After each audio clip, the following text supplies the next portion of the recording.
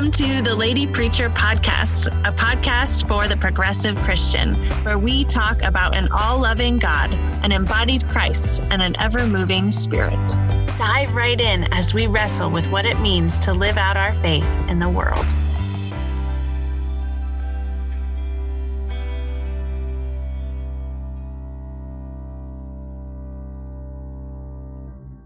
Hi, everybody. Thank you so much for being here today. I'm glad that you're here.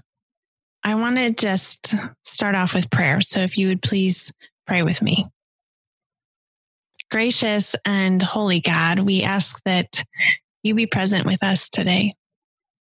May we feel your Spirit here with us and among us, within us. Open our hearts, open our minds, and fill our cup today. And fill our well today. In Jesus' name we pray. Amen. Today we're going to get a little controversial. I am often asked why I do not use male pronouns when I talk about God, why I do not say he and him, or when I do, it's as little as possible. I've also often been asked why at the end of a service, when I do the benediction, I will say, Father, Son, Holy Spirit, Mother of us all, or why I might say Father, Mother, Son, Holy Spirit. And it's often just out of curiosity. It's very rarely a critique, but people are curious. Why do I include mother? Or why do I change pronouns when I read scripture from him to simply say God? And I want to be clear from the get-go here that I'm not here to argue that God is either male or female. I'm here to talk about how we understand God and how we can expand our understanding of who God is by looking particularly at language and at our pronouns and how we really understand who God is. And I want to begin by stating my own social location. And when we talk about social location, that's about how we grew up, what kind of culture we find ourselves in, who we are, how we were raised. And so I want to start by saying that I was raised in a church that didn't use male pronouns for God, or did so very little. I was raised saying the Lord's Prayer, starting with our God or our Creator, as opposed to our Father.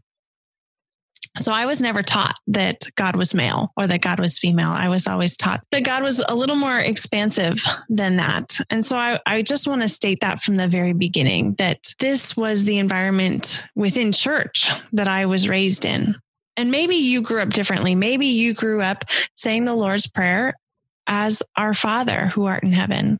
Maybe you even referred to it as the Our Father. And so I invite you today to receive this with an open heart, to not see this as me challenging your beliefs, but inviting you into a different understanding.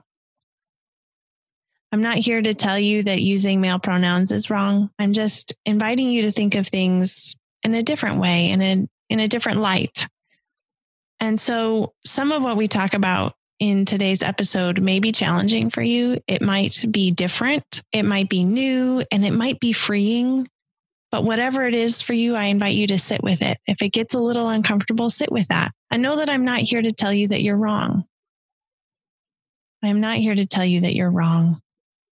I also want to start by talking about how we understand scripture, because this is often where we get caught up and often where dialogue dies. So for a lot of people, they believe that scripture is the inerrant word of God, meaning that the entire Bible was written by God and has zero error within it. And so when you believe that, it gets hard to open up scripture to understanding various passages in different ways.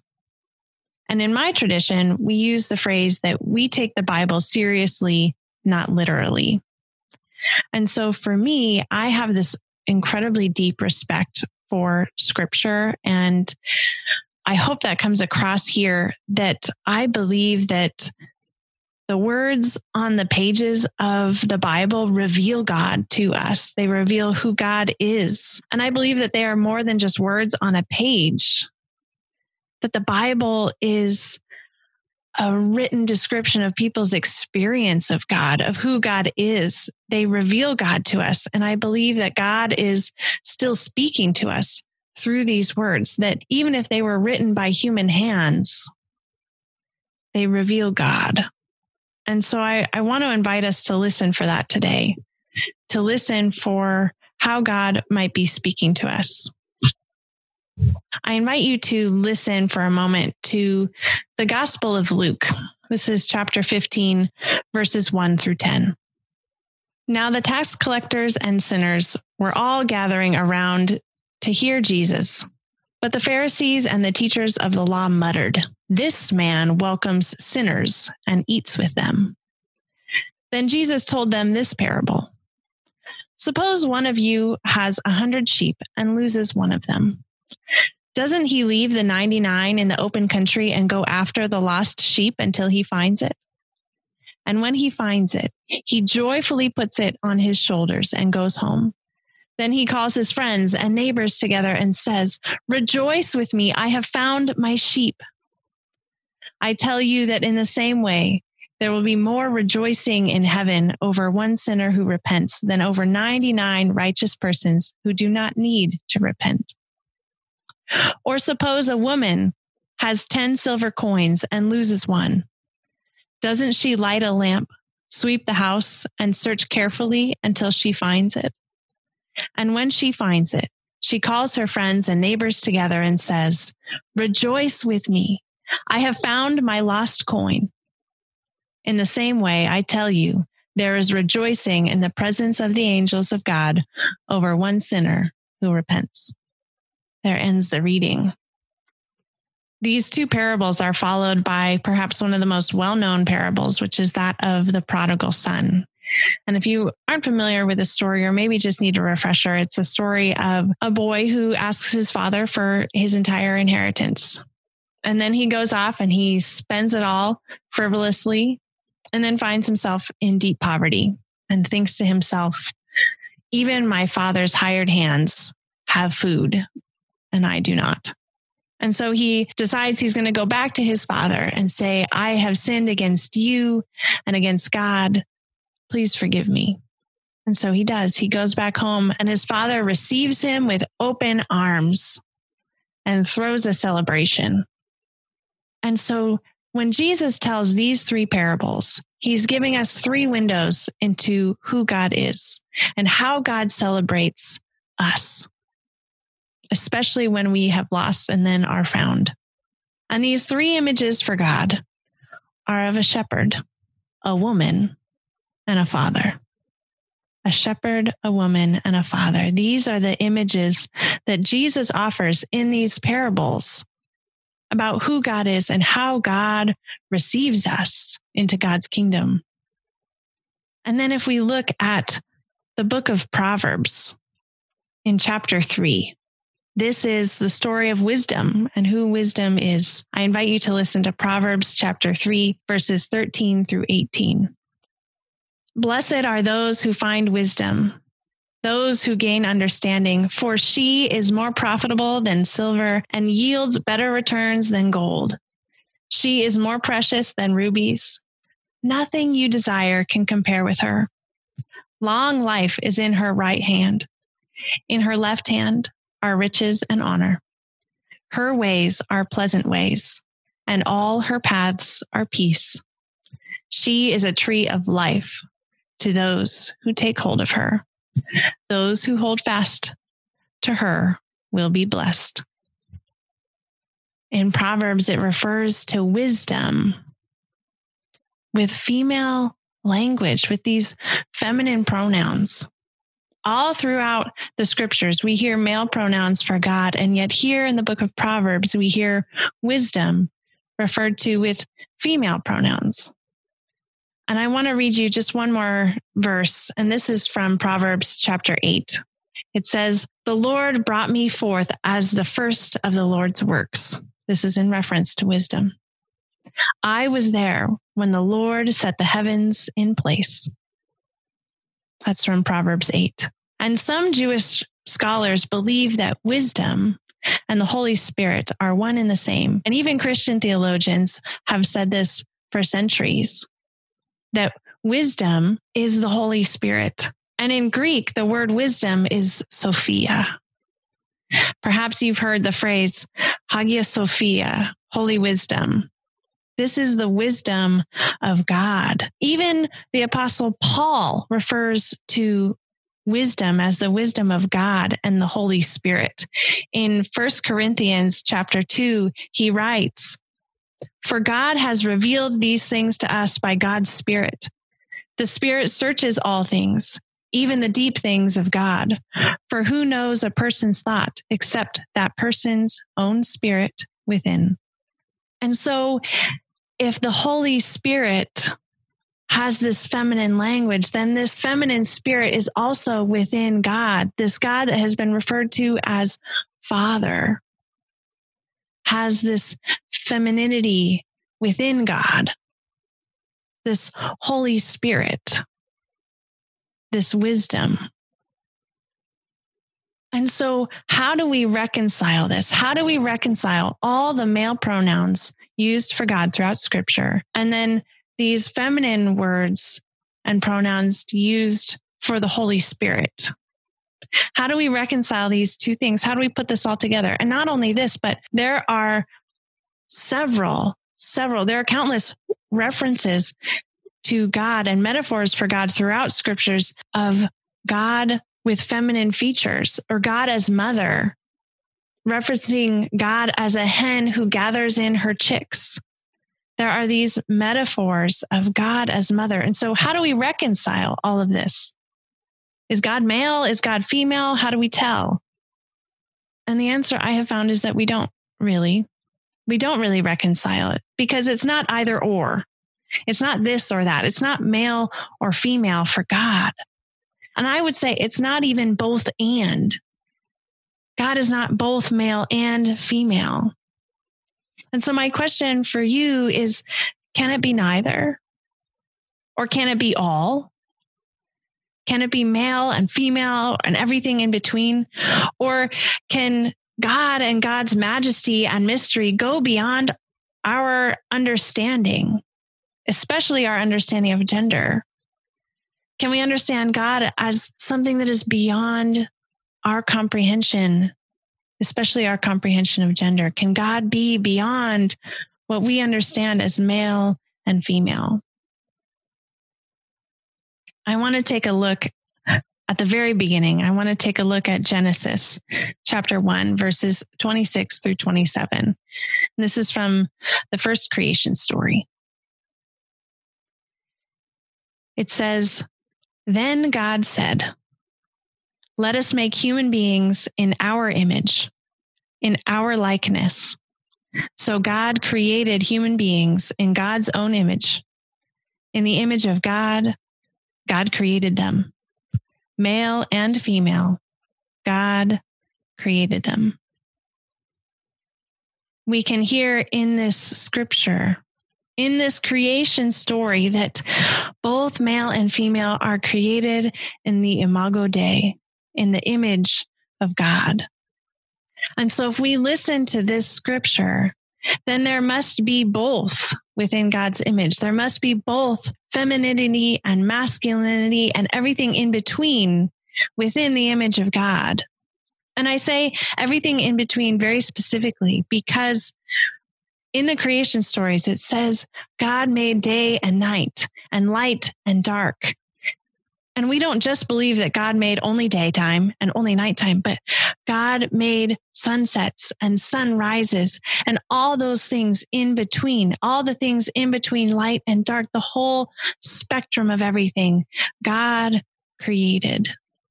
And so with humanity, we can see that God created male and female and everything in between. And so God holds all of that goodness of creation within God's image. And so it's not about either or. It's about creating a far more expansive understanding of God.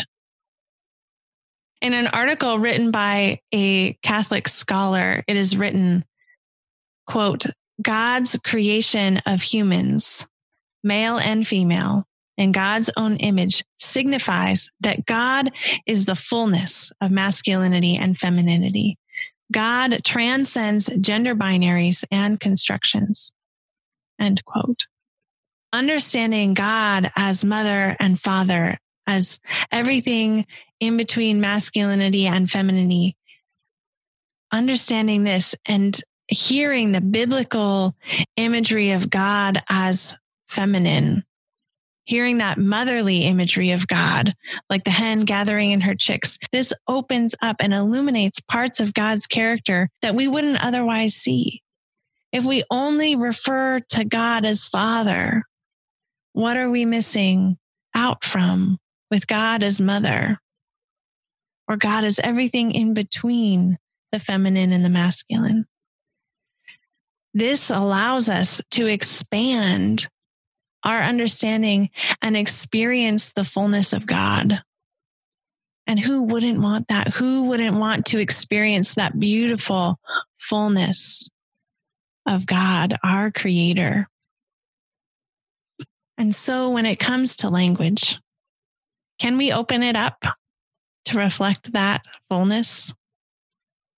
Can we open it up to reflect who God is in the mystery and majesty beyond what we could ever understand? If we only refer to God as Father, we are missing that beautiful full spectrum of who God is. And if we only refer to God as male, we are perpetuating the patriarchal myth that men are made more fully in the image of God than women. That men are somehow closer to God or have more authority because we refer to God as male. And so I want to invite you to allow a more full and expansive language into your vocabulary as we talk about God. And I'm not telling you to refer to God with female pronouns, especially if that makes you uncomfortable. I'm just saying, can we move beyond just using Father? Because I think the more expansive our language for God, the more freeing it is for us and for the world.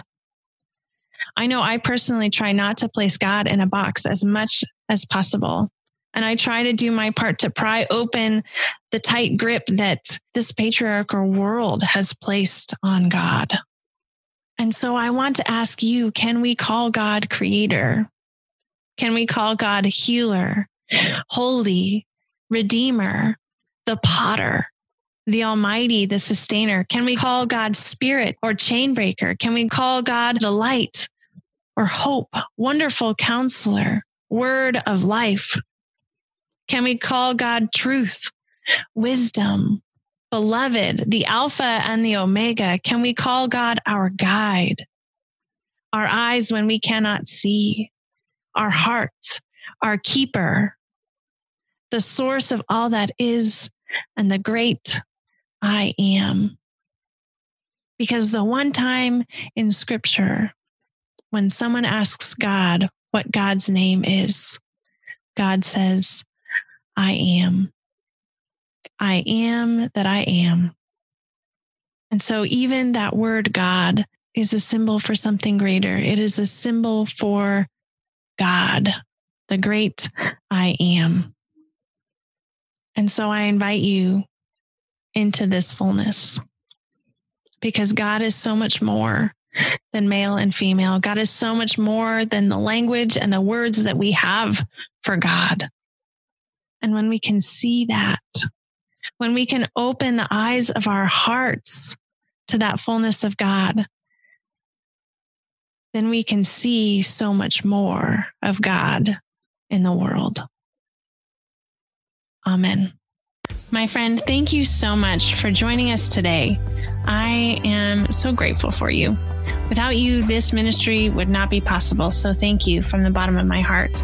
The Lady Preacher podcast is part of a nonprofit called Dancing Pastor Ministries, and you can find us online at dancingpastor.org or join the community by finding us on Facebook at Dancing Pastor Ministries. If you would like to be a part of supporting this podcast, there are many ways you can do that without giving monetarily. You can share our posts on social media, send an episode to a friend, or just leave a review. If you would like to support us financially, you can do so at dancingpastor.org/give. My friend, you are a gift. Thank you for being here, and God bless.